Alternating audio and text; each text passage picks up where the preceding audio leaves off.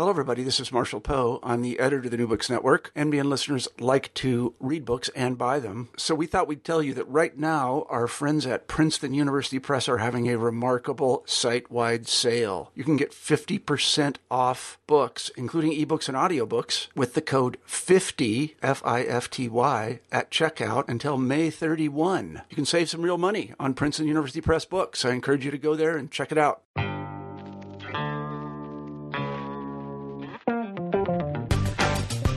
Welcome to New Books in Critical Theory.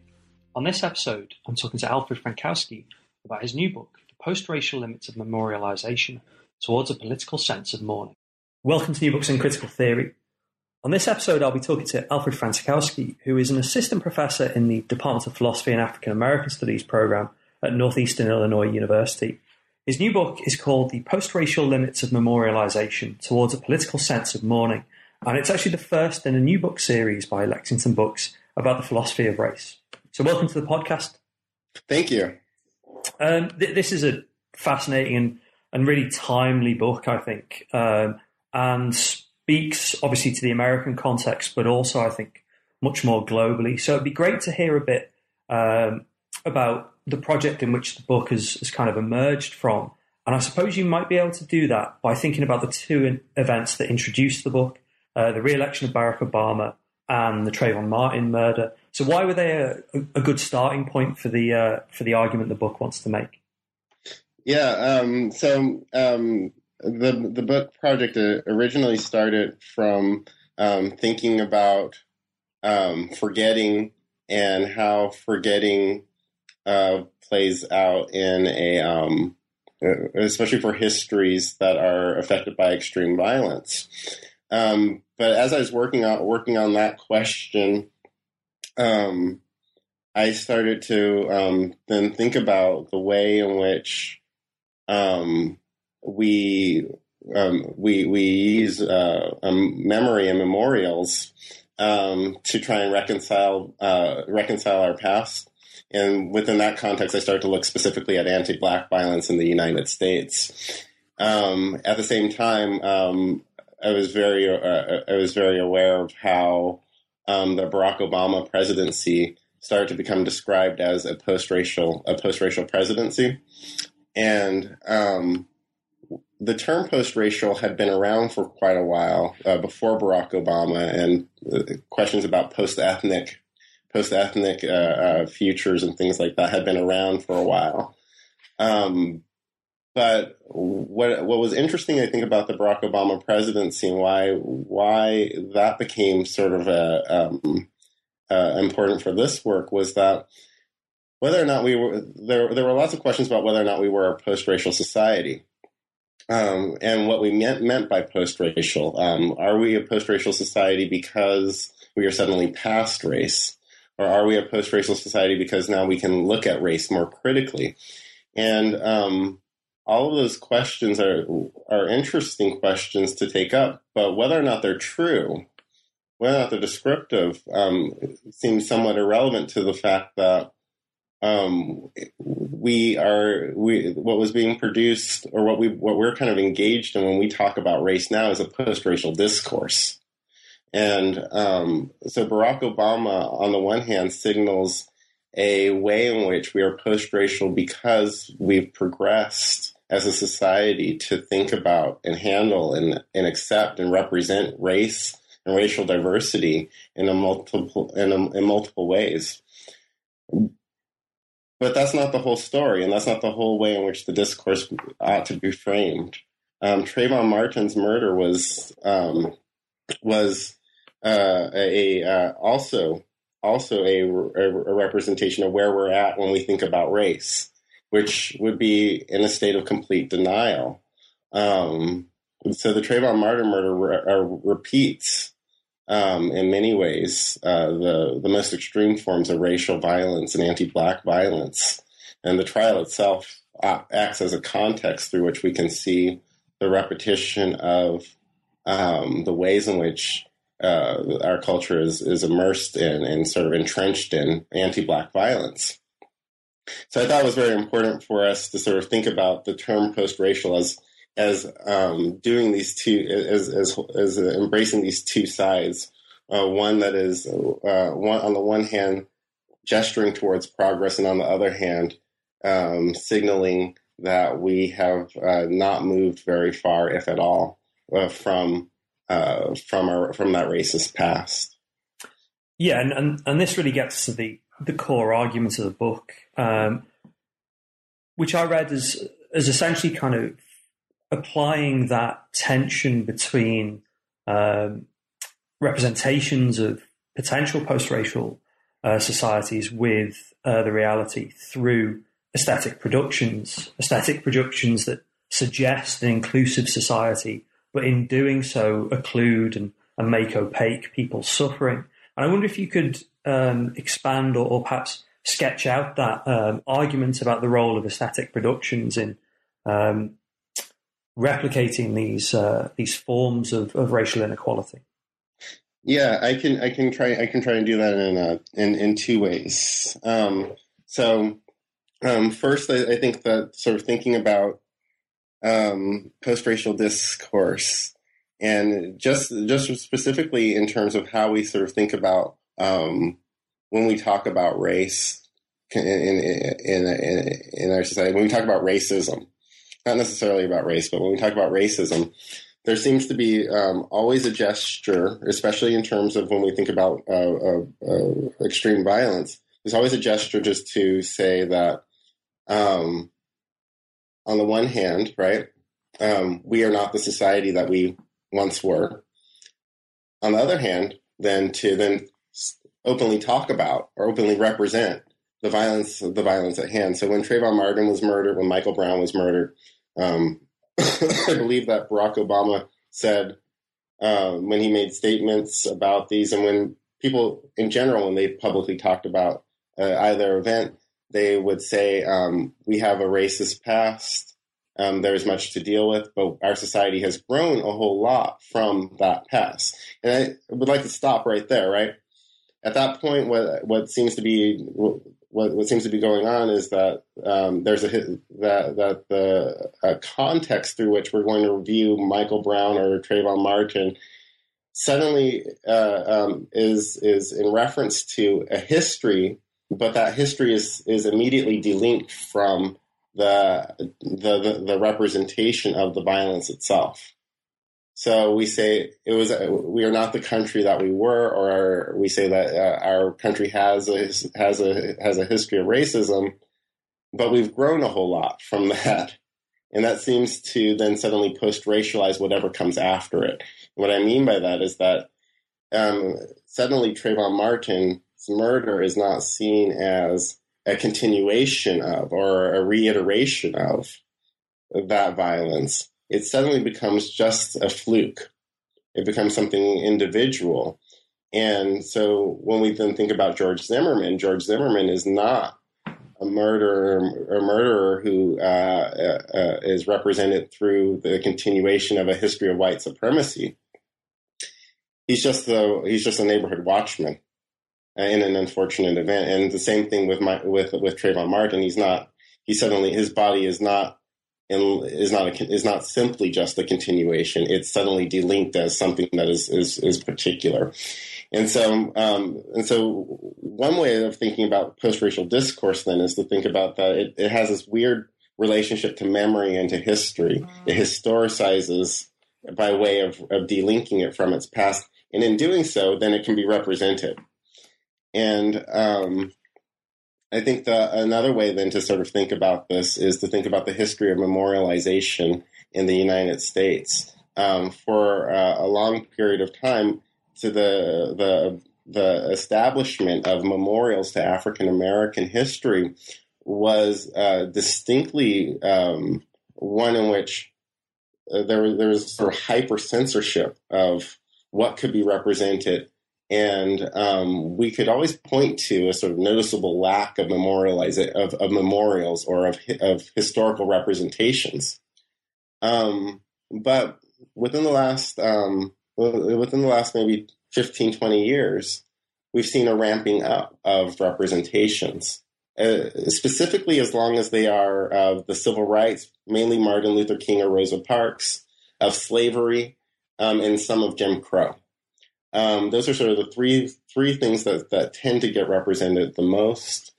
But we have to wonder that with the hyper representation of something, is that just another way to make it go, make the thing that we're representing go invisible? And so I worried then about how in our society we start to use representation as the mechanism through which we make things become decontextualized, and particularly the way in which our racism might not simply attack at erasing the past, but instead will hyper-represent it to such an extent that the representation itself becomes a complicitous moment in which we are effectively decontextualizing the racism that we're trying to give an analysis of. And so, as you put it, it's through the representation that suffering becomes more opaque. Yeah, I wonder actually, could you say a bit more about that Martin Luther King Jr. Memorial, which is the subject of Chapter 1? Because I think you kind of pin down the idea that memory and a broader memorial culture actually is a form of forgetting with this example. Yeah. So I would say that the Martin Luther King Jr. Memorial, the Stone of Hope Memorial, itself is probably the first post-racial memorial, and ought to be thought of in that framework. So the Martin Luther King Memorial, which is in Washington D.C., oddly stands relative to the memorials to Lincoln and to Jefferson, is definitely a sort of moment where we can see that 20 years ago or something like that, we might not have ever thought that we would have a Martin Luther King Memorial in Washington D.C. And so it definitely stands out as that something has changed in our society, that there is sort of a moment of progress here. The Martin Luther King Memorial itself is composed of two parts. There is the Mountain of Despair, which Martin Luther King's image is then taken out of, and that's called the part that stands out from that is called the Stone of Hope. And then there's the basin with his text, with bits of his text scrawled on the walls that surround that basin. And what's interesting about the Martin Luther King Memorial is that on the one hand, we see this representation of someone who is from the civil right, who is the icon of the civil rights era, and we immediately start to then think about that historical context and how that historical context situates us in the present. But the text that's written along the walls also tells a narrative that's actively commenting on the need to be engaged with the mode of oppression that we are confronted with in the present. And right after the memorial was opened, there were many people, especially high school students, who saw the memorial. And the comment that they said, which is striking and telling, is that the text, that when they read the text, that it sounded like he could have been talking about now. And I think that there's something really interesting then about the way in which the monument does two things, right? On the one hand, it sort of sets up a narrative of progress. On the other hand, it disrupts that in such a way that we have to start to think about why is it that the statements sound more relevant now than they did then. And I think that what we have to worry about is that when we're confronted with that conflict, we almost immediately then will say that, but he couldn't have been talking about now. This was so far in the past. And at that point where the memorial starts to, or the representation starts to act as a type of forgetting, I think that's the most dangerous part about post-racial discourse and post-racial memory, is that in its representation, in the act of memory, the memory itself starts this process of forgetting. And this plays out as well specifically in memorials that have engaged with anti-Black violence. And you use Hope Plaza, both the object itself in this memorial, but also thinking through the events that they memorialize as an example of this dual moment of memorialization and forgetting. And I think that's a really interesting example that would be good to hear a bit more about. Yeah. Hope Plaza, sort of thinking about those things that we try to memorialize. And Hope Plaza was one of the things that when we were, memorializes sort of the 1921 the 1921 Tulsa race riots, and for a very long time, that's been something that has been sort of actively repressed, and so much so that many people didn't learn about the Tulsa race riots who were from Tulsa. They didn't learn about them until much later on in life, until they were in their 30s or 40s. And still, it seems like something that it still acts as something that's kind of a hole in our cultural memory. But the 1921 Tulsa race riots was probably one of the worst, if not the worst, the most disastrous race massacres in the United States history, and very few people know that much about it. Now, I want to qualify that, right? Because I think if you consult any text on this, they will say this is a massacre, or this is a race riot that was forgotten, and almost all of them will say that. But the problem is that it's not simply that it's been forgotten. There are several books on the topic. There is the Hope Plaza, right? There is there are all kinds of ways in which the event itself has been memorialized. And in 2012, it was the first year in which it was included in the history books. But that itself, right? That representation itself, while being a movement, while being important and significant, it becomes also post-racialized in the way in which the representation itself becomes yet another moment of forgetting, right? And so why is it that Tulsa, Oklahoma's race riot continues to unfold under the specter of forgetting? Well, I think what's interesting is that we have to look at then sort of the tactic, right, that's applied to the forgetting that's going on there, right? First, it's sort of just denial, and then it's just sort of adamant erasure. Now it's representation. It's not that we shouldn't represent it. It's that we should be very, very careful about the ways in which representation also facilitates a type of forgetting. So I think that thinking about this within as a sort of post-racial limit to memorialization is the more correct way of thinking about it, and we should be very aware of then how questions about how representations displace or decontextualize questions about our own actions and our own agency, especially when it comes to thinking about how we address and confront and make thematic modes of resistance to anti-Black racism.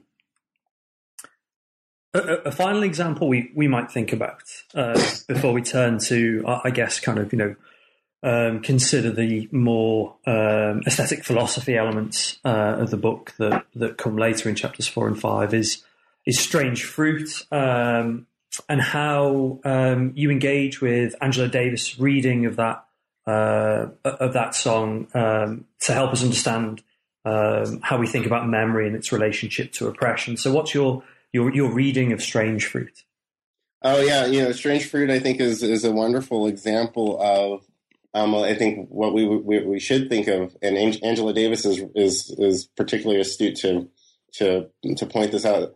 We should think of this as a long tradition, I think, within Black aesthetics of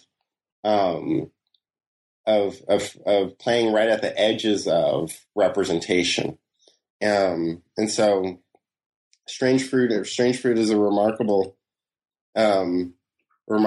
example of also what Du Bois points out at the end of Souls of Black Folk in the Sorrow Songs as an aesthetic of sorrow, or an aesthetic of sort of clearing the space of representation. So Strange Fruit is often thought of as a song that is about lynching, about someone who is lynched, and the author of the song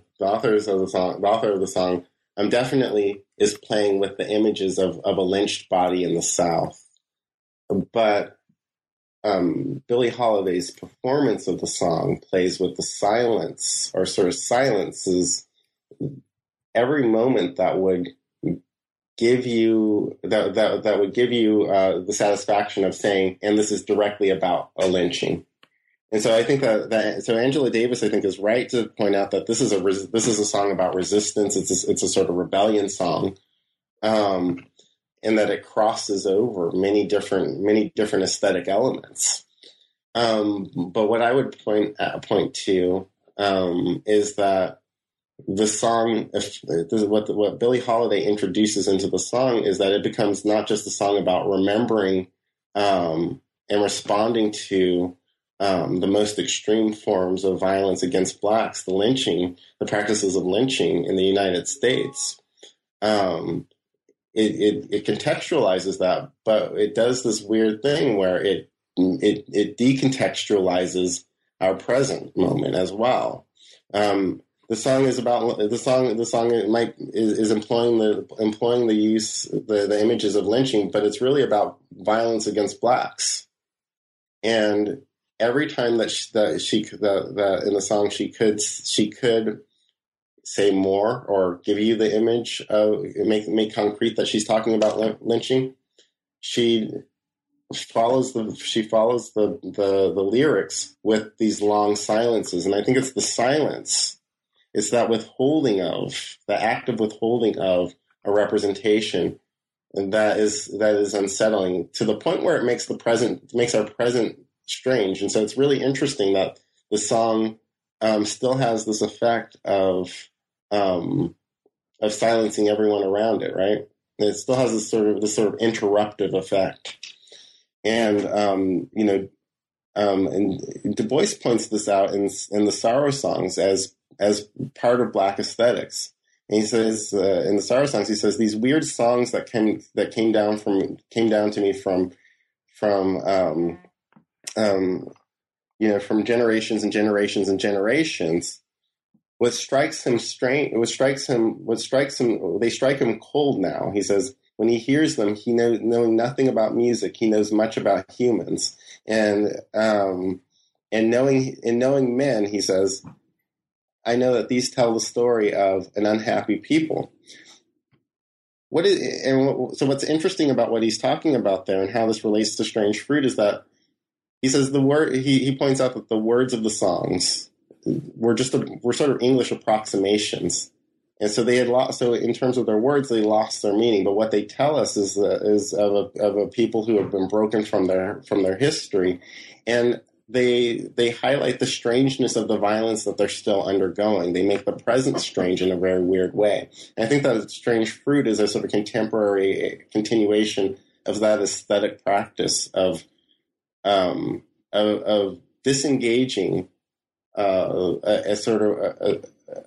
disengaging politically in representations, right? The sort of deployment and use of representations by withholding exactly what we might supply ourselves through the representation. So, and in that withholding, it keeps that meaning very fluid. And I think that's extraordinarily important for us to sort of think about as we think about something like memory works. Like, so is there another aesthetic way in which we can go, in which we can think about the politics that seem to be sort of co-opting representation presently? And I think there is. I think that what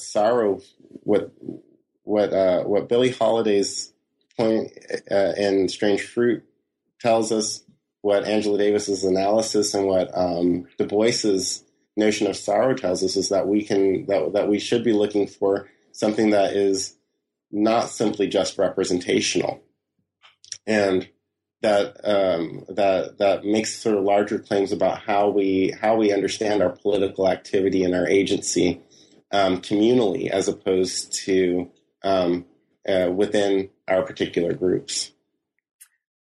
That last point, I guess the kind of political question of this aesthetic analysis is obviously a bridge to think about Kantian aesthetics, and also to an extent Frantz Fanon's work, and that's really the kind of the core discussion point for chapters 4 and 5. So I wonder if you could tell me a bit about how you engage with Kantian aesthetics, and I guess where the book kind of leaves Kant after you've engaged with his ideas.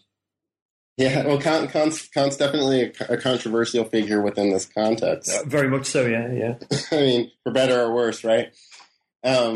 He's so what I think is important to sort of think about with Kant, sort of important to retain with Kant, is that for Kant everything starts with the aesthetics, and for him, right, following Baumgarten, Kant's aesthetics is distinctly a reference to our sensibility about things, what we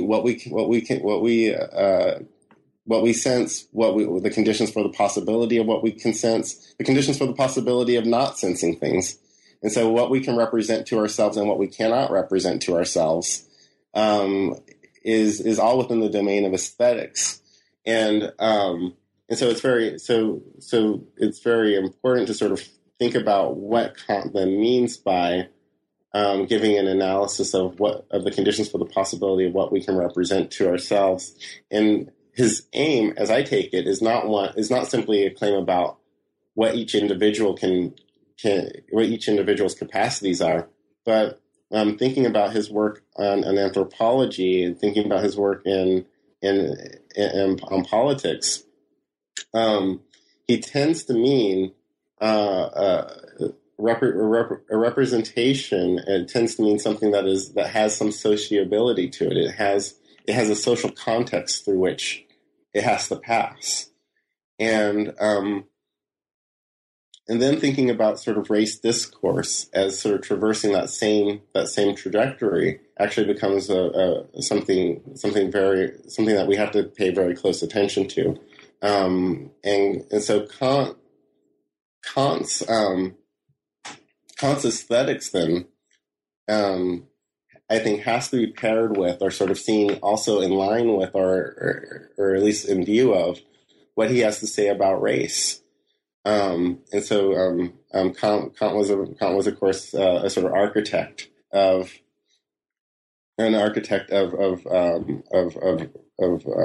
intellectual racism, and there's lots of folks talking about, well, how deeply does this cut? Does it go all the way down to his epistemology? Does it go all the way down to his moral philosophy? Probably. But what's interesting is that you can't really detach what he has to say about race from what he has to say about aesthetics. That being the case, right? Kant saw a discussion about race, and no matter how racist that discussion is, Kant saw a discussion about race as being central to philosophy, and so he becomes a very honest sort of confrontation with the intersections between race, politics, culture, and aesthetics. So why I lean a lot on Kant in this book is this in those chapters in this book is to say that is to point out that for Kant's aesthetics hinges on two differing types of aesthetics: the aesthetic of the sublime, or the analytic of the sublime, and the analytic of the beautiful. The beautiful tells us one discourse about the absolute limit of representation. What can we represent in its totality? And the beautiful itself is not a representation, but is that condition through which all representations adhere as a unity. And that seems to mirror one trajectory of post-racial discourse, the sort of progressive trajectory. Unfortunately, the same phenomena that can be seen as being emblematic of the beautiful may also be the sublime. And what I was really interested in with Kant was that Kant is fascinated with cognition's ability to represent its own limitation to itself. So that thing that it cannot represent, that thing that even when cognition says this is a unity, it also can double as, but that unity is only insofar as I can represent it, and that's a limit. Kant is fascinated that one can represent the limitation of a discourse, the limitation of one's own abilities to oneself. And he calls that the sublime. It's a sort of sublime terror that everything that within every representation there is a silencing. There is a point at which we cannot go past. There's a point at which the unity may simply be a disunity further on down the road, right? And I think that there's something really interesting about that. Now, Kant then goes on to say, well, the cognition then ennobles itself by handling or managing or sort of closing off the sublime. And I wasn't so interested in that part of Kant. But I wanted to follow out this point where the sort of breaking point of representations in Kant's aesthetics. And I thought that was really interesting because it marks out a very different type of political discourse that is more hinged on that interruption of narrative or that silence within a discourse. And so I do see a sort of continuity between what Kant suggests at various moments in his aesthetics and Fanon's critique of Fanon's critique of colonialism and the sort of necessity to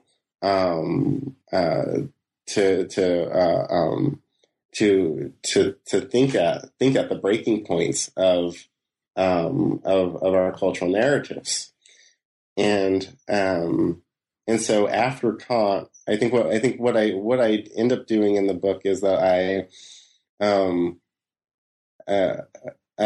the one hand I engaged Kant's aesthetics. On the other hand, I tried to show that there is a reason to sort of break many of Kant's intuitions, and so from the aesthetic of the sublime, I wanted to then rebuild a way of thinking about our aesthetic engagement with politics that is at that breaking point of representation, that is able to sort of hold together the idea that we have a representation, but that itself is not enough, and that there's a way that we need to collectively organize our activity around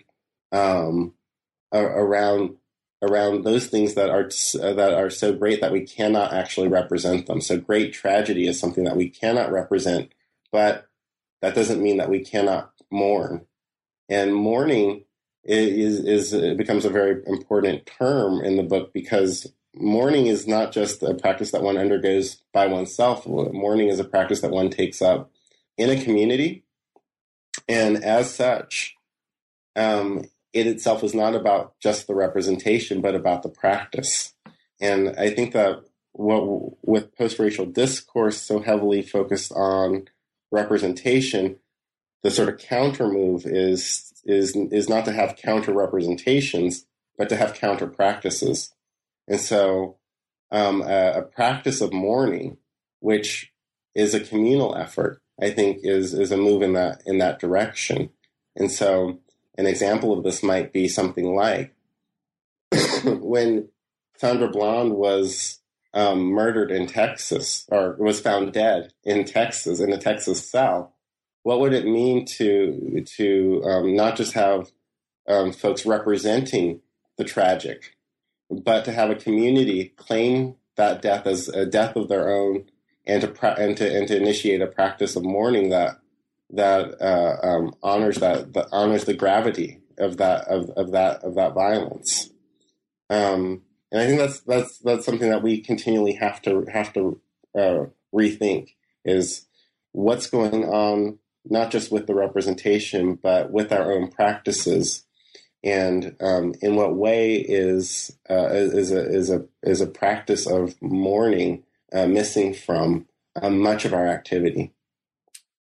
And that brings us into the conclusion of the book. Actually, with that, you've touched on this quite a bit in your discussion of Kant, but that question that you pose actually about how to keep these practices of resistance alive as living practices, but referring to, as you describe it, the formative violence of our context. So I wonder if you could point towards the kind of, the keeping practices of resistance alive as a way of giving a sense of the conclusion of the book.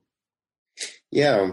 So a lot of what I was interested in, what I was talking about in the book too, sort of is framed by this question that starts from Judith Butler's work, where she says we have to think about the violence that frames us. How do we know the violence that frames us?